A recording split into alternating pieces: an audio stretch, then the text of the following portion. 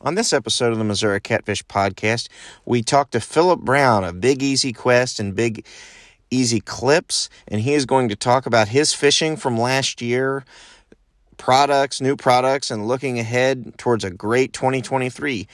I'm your host, Cliff Thornburg. Shove off with us, and let's get started. Telling stories by the fire, cicadas are singing like 1,000-piece choir. And then Dad says, "Did you hear that? That's the sound of an Appaloosa cat." Bite! Flathead belly and another white meat, butter brown sugar and teriyaki. Out on the grill right over the fire. When it starts to curl, it's time to admire. Like poor man's lobster, a truly tasty treat. Flathead belly, yet another white meat. Rock out, Rick.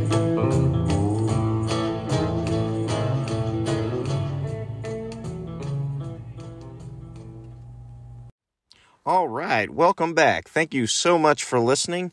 It is March 21st, and spring is coming with a fit and a start, but it is going. Spoonbill season's underway. Lots of paddlefish being snagged. Schneiderhan's really knocking them out, I see. And a lot of people are getting on some fish. It's been cold and windy. There's been a few nice days. The sun will come out, but pretty typical. I'm ready for some nice weather, but it's great to see some spoonbill getting caught. Eric Keller was on a nice fish last week, I saw, so good to see some people out there. The River Radius podcast had a great podcast on lightning, and when you're out there on the river, best practice is to not go out when there's lightning, obviously, but they had a podcast on, well, what if you get caught out in it? What do you do? So that was great. I also received some stickers from the River Radius podcast. So cool to see those guys. That's mainly about kayaking, canoeing. It's not a fishing podcast, but anything on the river, on water, there can be some good episodes, and that's certainly one of them. Fish of the Week, a podcast I highly recommend, had their last episode on drum, perch, gaspergoo, sheep's head, whatever you call them.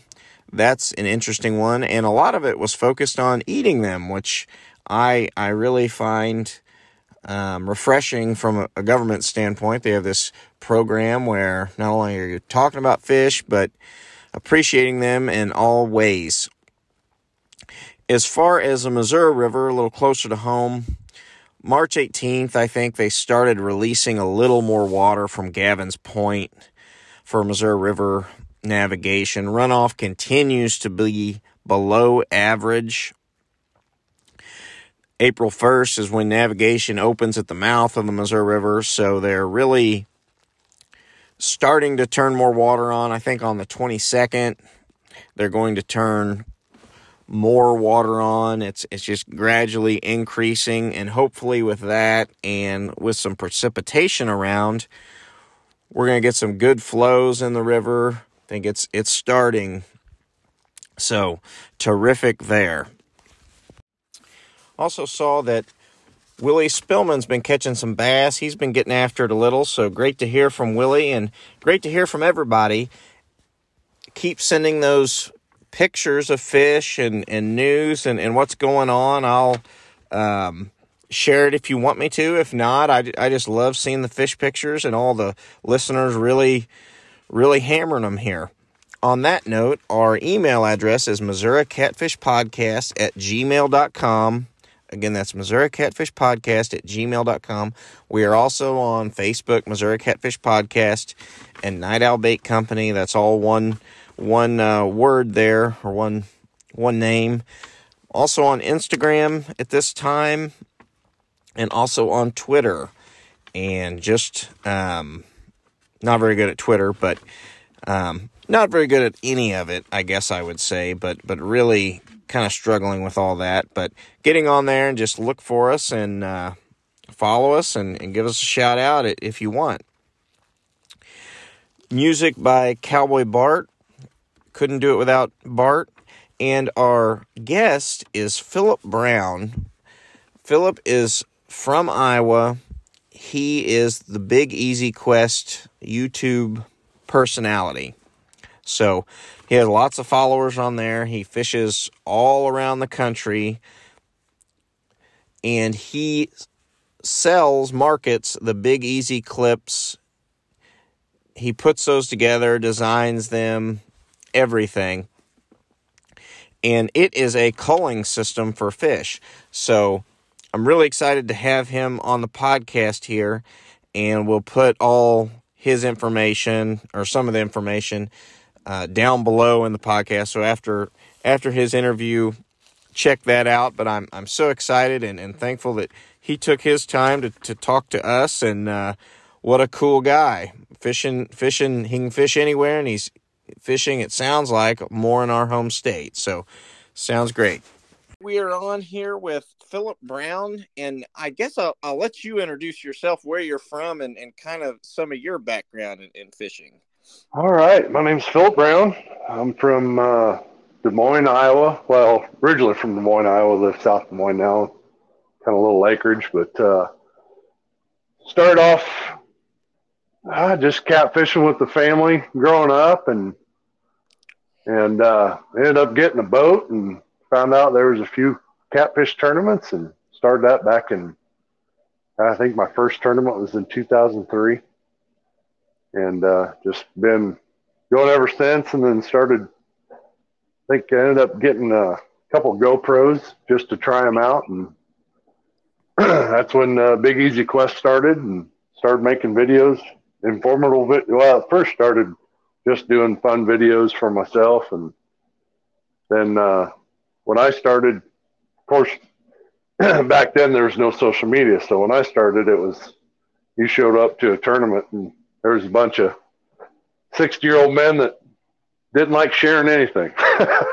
So it was basically you had to learn on your own, and I started doing GoPro videos and thought, it was tough for me. It took a good year and a half to even place in a tournament. So I thought, I'm going to do what I can to help people, help people out and see what I can do to help, put more fish in the boat. And I mean, even to this day, I still watch my own videos to, sometimes reset myself. So, but and those first videos you had, are they still out there for people? Yes, they are. Yep. You just got to scroll all the way. I think I've been doing the Big Easy Quest for probably, God, I want to say 7-8 years. And for people that aren't really tech savvy, how would they get that if they're just listening to this? Just go up to YouTube and type in Big Easy Quest Angling, and it'll show up. It's I think it was actually the photo, or the main photo is the back of, I actually set a GoPro behind my boat and then took the still of it, and then had a graphic designer, black out the people in the boat and everything. So you'll see basically, it's basically main targeted for catfishing, but I've been doing a lot of crappie fishing and white bass and hybrid fishing lately in the last couple of years. So, okay. And as far as your catfishing, are you on the Mississippi or tributaries, the Raccoon River, or what are we?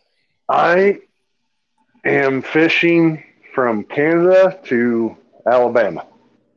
Oh, okay.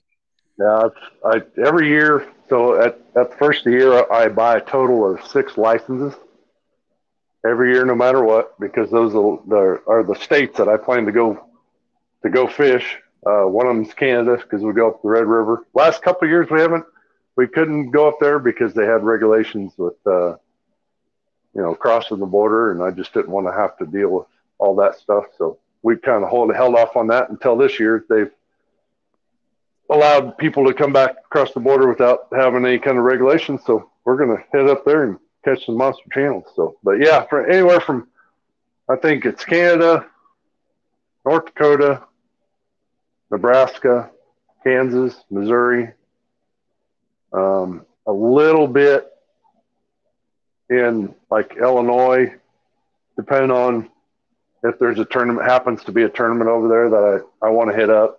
And then, of course, Alabama and a little bit of Tennessee if I get up into like Oh, Watts Bar and stuff like that. So Okay, yeah, and with the river there's several of those states you kind of can fish at once there. yes, yes, sir. And it seems like no matter where you go in the Tennessee River, the whole river's just it's spectacular. You can't describe it. It's so good. But I've recently I've started targeting more the Missouri River. Like I ended up doing the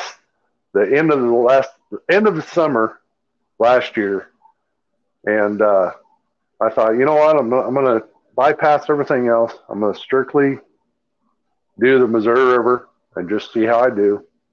And it was a pretty eventful fall. I went probably 4 days, and I've caught, and just in those 4 days, I fished two different spots around the Waverly, Missouri area, and then I went over to Nebraska and fished over there.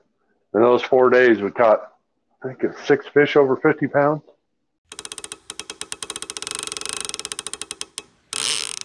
That's good. So what was the learning curve like on the Missouri versus some of these other rivers you've been on? Uh, I would say the main deal is current. You get on the Missouri River, and if you're not in behind the wing dikes or on that channel swing, just above the channel swing, or that current's just a little bit slower, you're talking, depending on the outside bend, if it's a sharp bend, you're talking anywhere from 5 to 7 to 8 mile an hour current.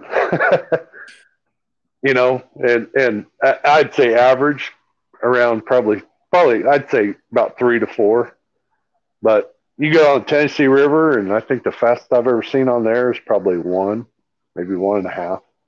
And those guys down there think that's fast. And I'm like, oh man, you guys need to come to Missouri River. But yeah, especially when there's a lot of trash on it, when it's yeah, and it's got giant trees coming down it and big fields of, like, there was one time I think I was on it with my cousin, and we had just got a bunch of rain, and the trash hadn't came down the river yet, but it had already rose, and we were in a tournament, and I happened to look at the front of the boat, and I'm like, oh my, I said, look at this, what's coming. And you couldn't, like, it was almost for a straight mile of nothing but logs and trees just coming down. So we threw on the buoy ball, hurry up and got around the dike, and we had to wait. It was probably a good hour. And I was like, well, hopefully my buoy ball didn't get stuck in one of the logs and, take it down. And sure enough, we got back around outside there, and it was still floating, but I just couldn't believe the massive amount of trees that came down at the first start of, the rise of the main rise of the river. yeah, And it was just unbelievable. yeah. And your buoy ball, you meaning it was on your anchor? You got Yeah, off yeah. your anchor? Yep, got off my anchor and threw the buoy ball on, and I thought, well, I'm not gonna sink my boat, so Right, I'll lose an anchor over sinking my boat. So right, but, right. And how I got I guess found your name. You were a sponsor, or at least affiliated with the, I think it was a Montana Catfish Association. yep, yep. Um, and you make some cool products. I guess you just tell the listeners about that if you want. Sure. It's called Easy Clips Culling System. Um, I've got two different sets. I've got a set of 5, and those are mainly for your bass, walleye, and catfish anglers. Because usually you bring in 5 fish. A lot of tournaments have been bringing in 3, which will still work for that. And then I've got a set of 10 clips for your crappie anglers. And basically started, I think, it was the beginning of the last year. Um, I had went through several clips myself, and either the catfish were busting them because they were just plastic, and you being a catfishman, you put your hand in one of their mouths, and they chomp down, and it's a lot of pressure there, and they were snapping them plastic ones like crazy, and then I got tired of poking holes in their mouths, and I would say my 100% absolute best with catfishing is the release part. And what brought this up? I went fishing with a buddy down in Tennessee, and he had these clips, but he was clipping them to their mouths, and they just had a colored string. And I thought, I could probably work with that. I said, you wouldn't mind if I did something with it and possibly make a product out of it? He goes, no, I don't care. So I went home and started buying products and putting stuff together and seeing how it works. And after all year of trying, I figured out some of the lines were too long, so the catfish were getting tangled in the live well. So then I had to make them shorter, and then of course the clips were not keeping on their mouth. So I'm like, one day I was on my home lake in Red Rock. It's just Channel Cat Lake, and I thought, you know what? I bet you could take that clip and put it on the back of their fin. I'm like, I wonder how that would hold on there. So my lake up here is full of 5 to 8 pounders, and they're probably the hardest fish to catch in a big live well. Because right. I mean, you stick your hand in there and they're zinging across the live well. So I just caught a limit of 5. I think they were anywhere from 4 to 6 pounds. And I just attached it to the back of their fin. And after about a couple hours of fishing, I thought, all right, I'm going to go ahead and release these guys and open up the live well. And I just grabbed the ball and lifted them straight out of the live well. I'm like, all right, that worked out pretty good. So I was kind of surprised with myself. And then I went to Calamus Reservoir in Nebraska and gave a couple to some good friends. Yeah, and I gave some of the easy clips to some of my buddies and that I knew that would use it and give me good feedback. So, and they said they loved it. Ended up working out pretty good, and then that's when I started originally selling them there towards the late fall, and then updated the product a little bit more to add some replacement clips in there because I had some guys were stepping on the clips. I mean, the clips are just stainless steel clips, and I mean, if a 200-pound guy steps on them, they're going to break. So, and then we had some of the clips were just being defaulty, so I ended up adding replacement clips inside the bags, and then easy clips to unclip them and clip them back on. That way, if you're, I want to stand behind my product, so I do 100% guarantee. If your clips bust, there's extra clips in the clips, and then if those clips happen to break, just get a hold of me. I'll send you new clips. That way you have a product for life and not just something that lasts a year or two, So yeah, that's how the easy clips started. Yeah, and where are they sold now if people want to get them? Right now, I just have the Facebook page, Easy Clips Culling System on Facebook. I do have some with, are you familiar with Tackle Bandit? Yeah, and that's what I was going to bring up. I thought I'd seen those on there, but I didn't want to bring it up if it was some competitor or something. But nope. We had set up a distributing deal with them, so they sell them as well. And I'm actually there's I think another place in Montana that got a hold of me that's starting a traveling tackle company, and I think they're going to pick up some as well. So that'd be another place that people can order from as well. I haven't set up a website yet, and I'm still debating on whether I should set up a website for just that or set up a website for Big Easy Quest and then just incorporate that. I'm starting to do some catfish rigs as well, and I'm calling them easy rigs. Everything's going to be around the easy, like big easy quest, easy clips, easy rigs, So it just kind of all fits. So I'm like, well, yeah, I could just set up a website for Big Easy Quest and just incorporate the products and the videos all on the website, and just have one, one go-to place. So, but All yeah. right. Well, that's cool. And so these clips, like if you catch like in a, we have mainly blue cats in the tournaments. There'll be occasional flathead and some channels as kicker fish, but Yep. you would just clip this on their back. But yeah, right on their back dorsal fin. Okay. And I've actually clipped I think the biggest one I've clipped was like 50 pounds. But more often than not, if you catch a 50-pounder in a tournament, that's going to be the one. You're not going to cull him. Yeah, And if you're you not gonna have to clip yeah, him. Yeah, for sure. if you do, you're having a really really good day. Yeah. So Yeah. basically, it's mainly for your fish, like say a 34-inch rule. That's like a 18, 19, 20 pounder.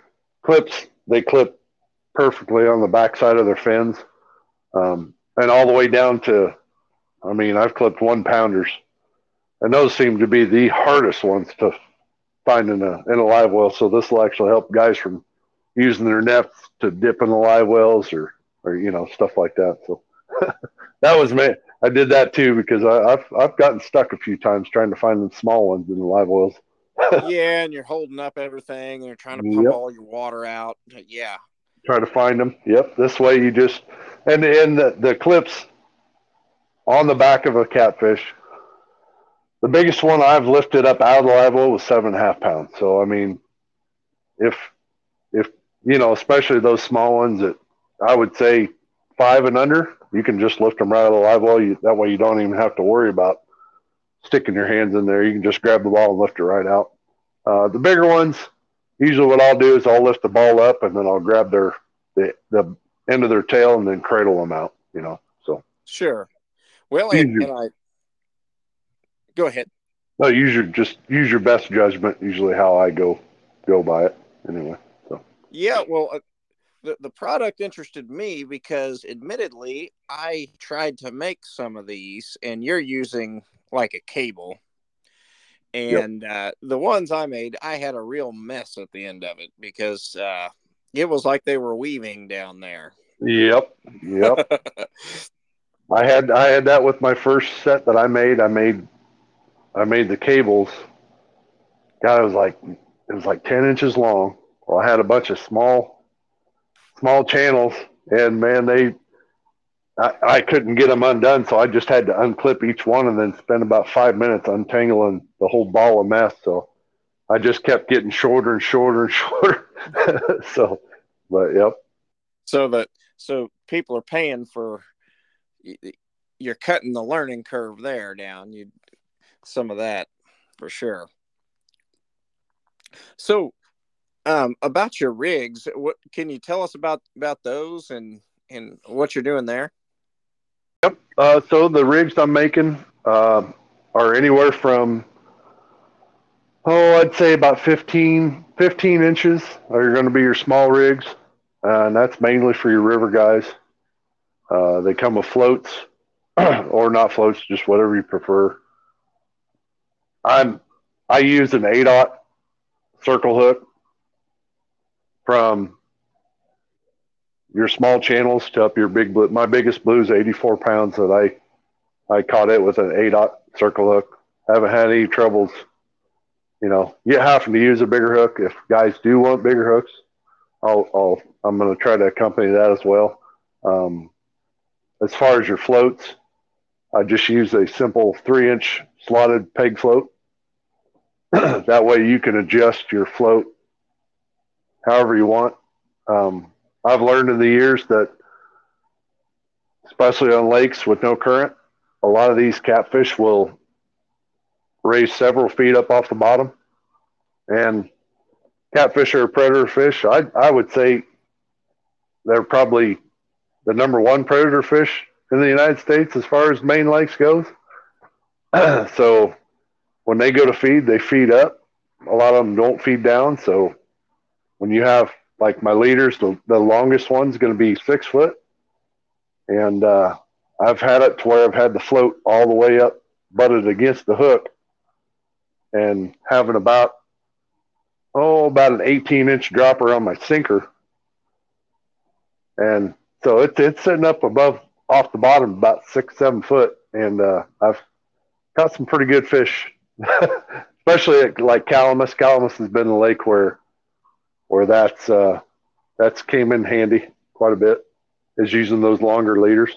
It sucks with reeling them in and trying to net them with those longer leaders, but it pays off because usually once the circle hooks set in the corner of the mouth, it's pretty hard to shake them. So Yeah, and yeah, a lot of these fish will suspend up off the shed or off the bottom, so that's cool.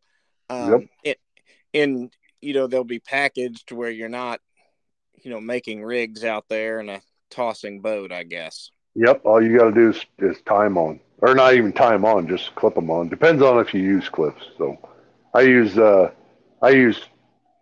on my usually on my main line, how I run it is I'll have just a small barrel swivel, and that barrel swivel will actually run on my main line, and that'll be my sinker slider. And then I'll have a bead, and then after that bead will be a snap swivel, and it's rated for 175 pounds. So then I have all that. So then when I get on my boat, I actually can't remember the last time I actually tied a rig while on my boat, because I've got a bag that it's a Bass Pro Extreme rig bag. It's what it's called. It's got two different sides. I got a channel cat side and a blue cat side. So all I got to do is reach in there, grab a bag, pull out the leader, clip it on, and go. I don't have to worry about tying on leaders and nothing like that. So yeah, just one less thing to go yeah, wrong. yep. Well, that's cool. Well, you're traveling a lot. What is your you have any big tournaments circled that you're going to make for sure? Make for sure.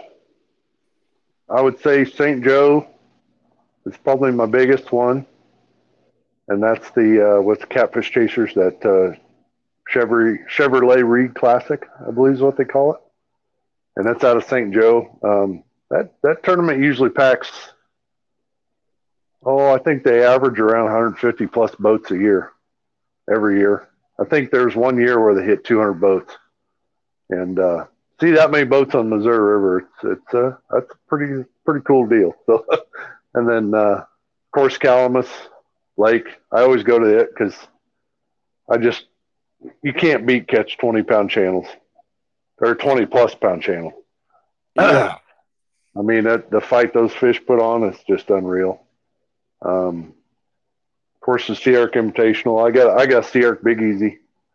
I've had it since 2010, I believe, is when I got it, and got it when before Sea Arc boats were cool, so they were still pretty cheap back then. So, but yeah, always look forward to that. That's usually a trip that me and my wife take as just a family getaway and go have fun and try to win a boat, another boat.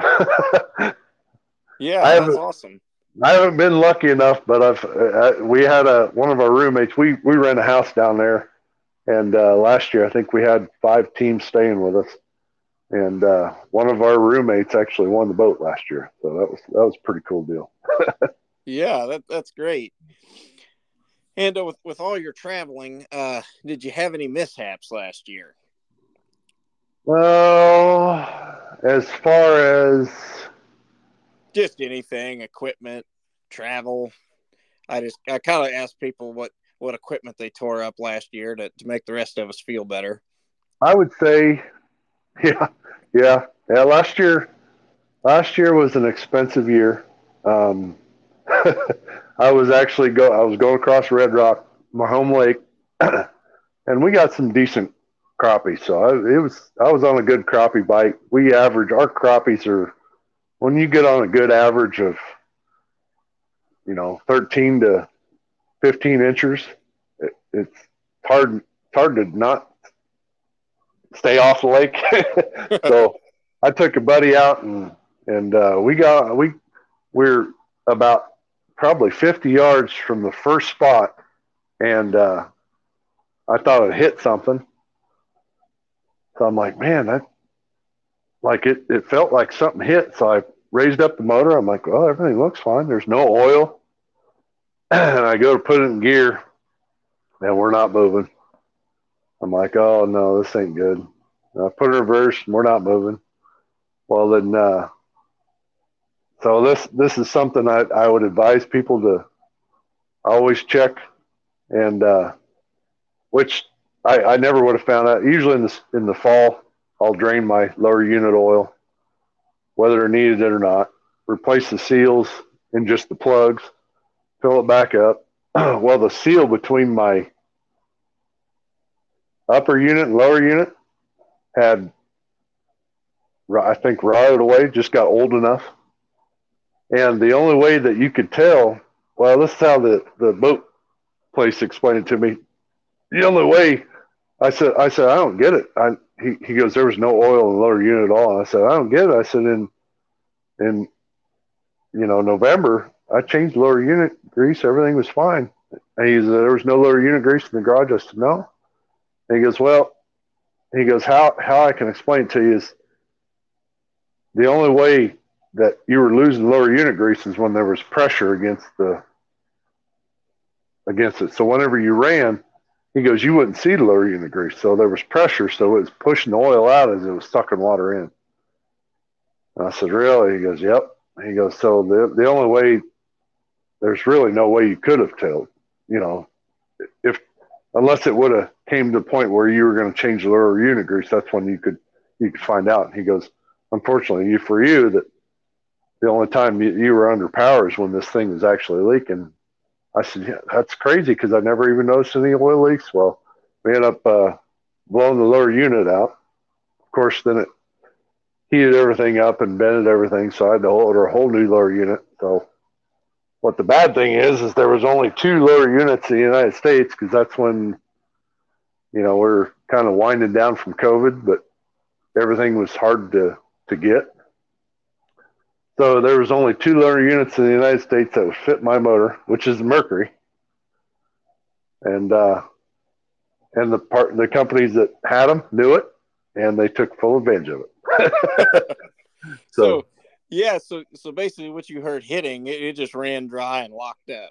Yeah, it ran dry, locked up, and just said, nope, you're not going crappie fishing today. That is a terrible story. Yeah. It is. Yep. Yeah, it's frustrating. It's not something you can even hardly learn from. No.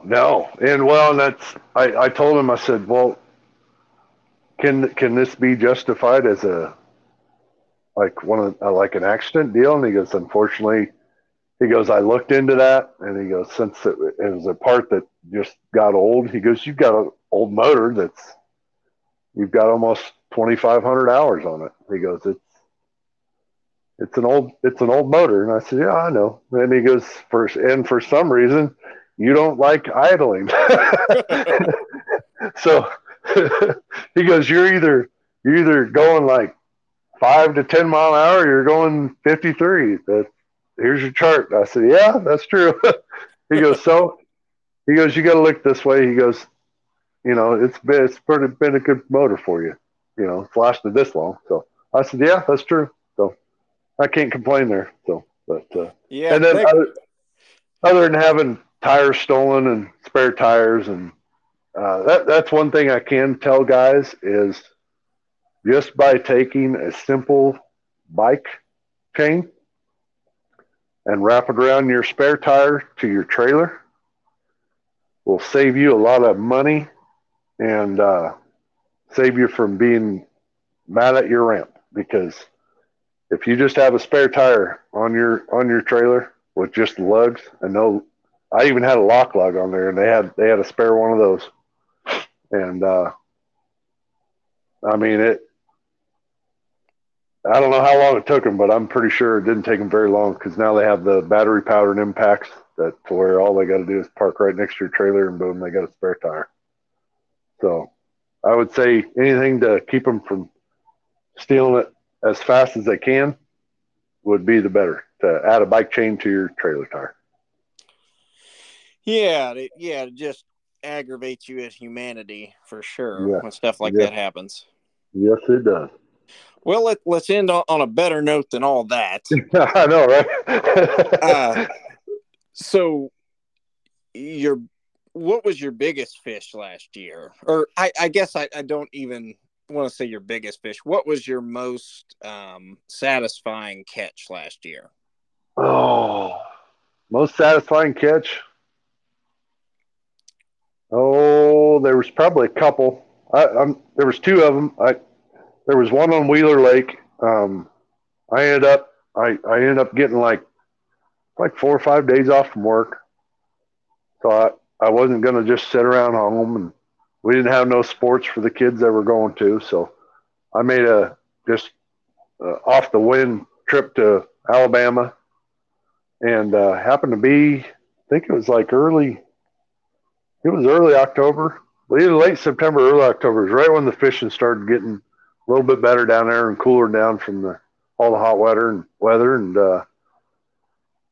it was my fault on how I did it, but it was crazy how it worked out. I was sitting there drifting, and I let out 4 rods, and down there in Alabama it's unlimited, so you could have as many rods as you want. But I forgot to trip the bail on one of my rods, so it let out like 600-700 feet of line, and I was sitting there drifting, and I'm a big sideways drifter, so I drift with the wind, and I noticed the front rod was acting funny, so I went up to it. I'm like, "What the hell's going on?" So I looked down at the reel, and I'm all the way down to the backing, and I'm like, "Oh, that's not good." And I start reeling it in. I'm like, "This is crazy. There's a fish on here." So I immediately started reeling like real slow just to get enough backing on there so I can really crank down on him. And I still at this time didn't know how big it was, and got enough backing on there, enough braid, and I reeled down on him. Finally, ended up getting him into the boat, and it was 63 pounds, and that was pretty memorable. And the other one was on the Missouri River, and I think it was late October, and we had a scheduled shutdown, so I again took about a 3 or 4 day trip, and was down just off Waverly, and still finding the fish in the main channels, the outside bends, and happened to be with a buddy from up here in Des Moines, Rick Green, and I said, this is how we need to do it. I said today is going to be strictly marking fish and fishing for them. That's all we're going to do. We're not going to just fish randomly. We're going to mark fish and fish for them. So we were doing that all day, and we catch anywhere from a 5-pounder up to like a 25. Good. I call them fun sizers. They're good fun fish to fight. Especially in that heavier current. You just don't know how big they really are. So and then we were going to move to another spot, and right before we were going to move, I marked a huge fish. And I'm like, man, that's a giant. And Rick came back, looked at it, and he goes, that's probably the biggest fish I've ever seen on the graph before in my life. And I said, let's set up on him. I said, we'll go up, 160 feet above him. We set a waypoint on him, went up 160 feet, set up on the ledge where we were pretty even with him. And, man, it was probably about 15 minutes, and that fish passed all of our lines that we had casted to him. And I always put 2 lines out the side of the boat straight down. And he hit the side rod so hard that it broke the level line on my reel, and it actually bent the rod holder on the side of the boat. And it was only 50 pounds, but man, I tell you what, that's probably the current probably had a lot. They had a lot to do with it as well, but that was probably the most memorable fish. I think that would be on my last video on the Big Easy Quest YouTube channel is what I did. We just did a quick, mounted my phone up real quick, and we just tried to get at least some footage. And that was probably a good memorable fish last year. So besides losing a few good fish throughout the year, but if I can't see them, then it's hard to you know. I try to not dwell on the ones I've lost because it doesn't happen too often, but when it does, it's not good. Yeah, But, just anytime you catch a nice fish, I always yeah. think about this: how much has to go right? Really, Oh it all man. has to line up. Yep. So, That's very true. why do you think that fish swam by those other rigs? Do you think you were past it, like just miscalculated, or do you think or it swam through them? I I I'm not sure. I'm not sure if it because so on my down rigs, on my casting rigs, we had it alternated, some with floats, some without. On my down rigs, I just think I'm not. I keep wondering myself if it was the angle that the bait was presented. Because usually when you cast out a long ways away, everything's angled. From the ground, the bottom of the river up to the back of your boat. I think because these lines were straight down, and it maybe looked more presentable, like a natural bait in the water. And I mean, we were using all shad. It was shad on every rod, and of course, I always alternate rods. Some get heads, some get body chunks, some get heads with one side filleted off, um, and it was just a simple head chunk bait. I usually go about an inch past the gill and just cut it straight down, so that way the bait doesn't swirl in the water. But I really think it was the way and we had 16 ounces of sinkers attached to it, so it was straight down, and that fish hit like a ton of bricks. So, But your I, straight down ones are the sinkers then below it, and then the hook and leader is off of it, or is it the same kind of rig as your other ones? yep, same. I use the same rig whether I'm drifting or anchored or dragging or anything. All I do is a lot of times is I'll adjust the sinker, so the barrel swivel that slides on the line. I usually tie a 20-pound mono to that, and then I'll make a loop. And the sinkers I use for drifting is I just use a simple pencil weight, and then for any kind of anchor fishing, I use just regular old bank sinkers. Huh. So, yep. Okay. And then yeah, so and the reason why I do that is because when you're like if I this spring we're getting to be about ice out, so I'll go in Red Rock, real shallow water, and with that kind of setup, and I'll actually put a little slack in my line so those fish can take it. Because usually in the springtime up here, water's real cold, so those fish are really lethargic and their mouths are real tender, so they can detect any kind of pressure. So I'll leave it loose, so then that main line can pull through that barrel swivel, and they can do whatever they want. And I actually think it helps with the hookup ratio as well. Huh. But yep. And then like I said, all I'll do is I'll adjust that sinker line depending on what I'm doing. Like if I'm bumping, I use the same deal. So like when I'm bumping, I think it really helps because your sinker is sliding on that main line, so that'll actually help you feel the bottom because it's putting pressure on your main line, and you can actually feel that going down. Like a lot of times, I can feel if I'm on mud, sand, rock bottom, if I'm hitting rocks or hitting any kind of wood, you can tell almost instantly if you hit like a piece of wood on the bottom because it'll get like you'll feel the solidness of it, but you can tell it's a little mushy, and it's been a pretty good. It's been a pretty good. I've been using it probably 6 or 7 years, probably, and I haven't looked back since. So I used to use the sinker slides when they first came out, and I'd always get too tangled. It's almost like they were too bulky, and I get too many tangles with them. So Huh. Okay. yep. Yeah, I always just ask people kind of some technical stuff, so because Yeah. some of that little stuff that's what separates a really good angler from the best anglers. Yep, that's true. Just kind of accumulating the knowledge. Hmm. That is very true. All right. Well, thank you so much for being a part of this, and we'll put your we'll encourage the listeners to check out your page and everything, and we'll put the contact information at the bottom of the podcast. So thank you very much. And if you ever want to come back on, I hope we can talk about some more memorable fish. That'll work. I appreciate you inviting me on. Thanks again to Philip for being on the podcast. So again, check out Big Easy Quest, Big Easy Clips. He has 2 different pages on Facebook.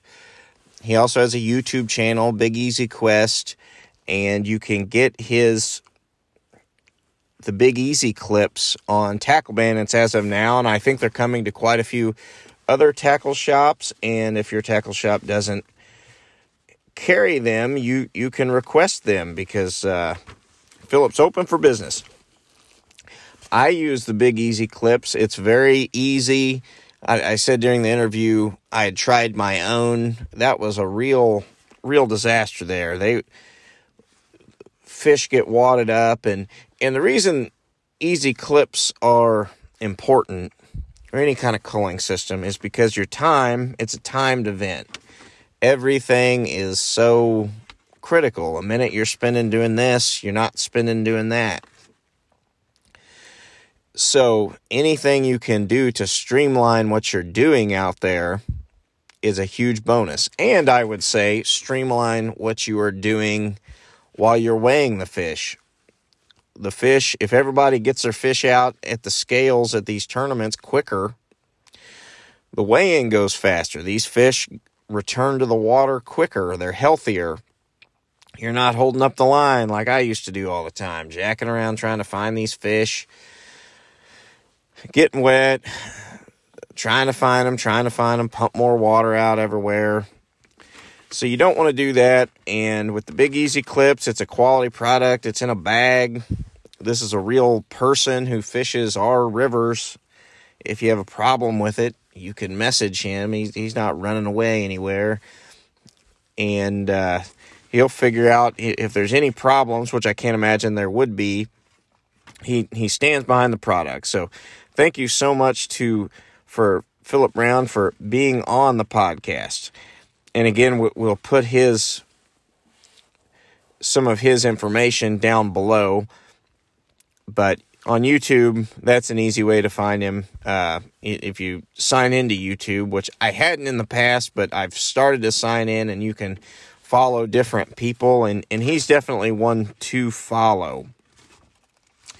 As far as things coming up, again, I said Corps of Engineers is letting more water out. On March 25th, there's a tournament at Miami for the Central Missouri Catfish Tournament. I think it's going to be an awesome tournament. A lot of people are talking about this tournament. Water's being released. There's more water coinciding right when this tournament's taking place. It's just going to be dynamite.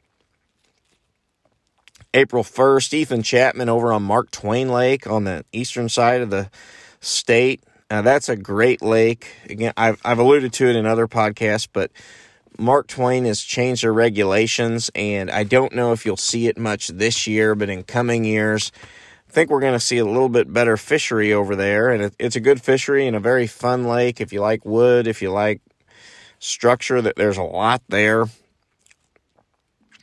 April 5th in Smithville at 11 o'clock at the dam, their Army Corps of Engineers having a public meeting. And April 6th, St. Louis at 10 o'clock at 1034 South Brentwood Boulevard. They are having a Corps of Engineer meeting as well. I have never been to those, and I don't know if your concern would be heard or not, but I think it would be a very interesting exercise just to see what's going on, the thought process. They're bound by navigation, but there's also other concerns, flood control. just the more you learn about the river, I think that the better fisherman you'll be, and kind of understand where all the players on the river, with the Corps being the biggest player by far, seeing where everybody comes from and the goals they're trying to reach, and maybe the more we're part of the process of what's going on the river, I think the better the fishery will be, the more of a stakeholder fishermen of all kinds on the river will be, because as a stakeholder, it seems like we've been unrepresented or underrepresented, and so that would be something good to go to. April 15th, Central Missouri Catfish Tournament is having their tournament at Taylor's Landing down by Boonville, so that should be a good one. And Missouri River Relief, I saw, they have their annual MR340, which is a paddle race from the call, I think Kansas City. I've never seen the put in, but Kansas City to St. Charles. So 340 river miles, and they're looking for volunteers. It's over August 1st through 4th. So they look for people to help at boat ramps if you live along the way, or be part of the support staff there. There's a lot of people on the river going at night. They could use experienced river people for sure, and who's better at night river than the catfishermen? So you might check out Missouri River Relief if you want to be a part of that. Again, our email address is MissouriCatfishPodcast@gmail.com. Send us a message. We love hearing from everybody. It's going to be a great year. It's been a little cold. Don't get down. Get everything ready to roll here, and tight lines, everybody. I was born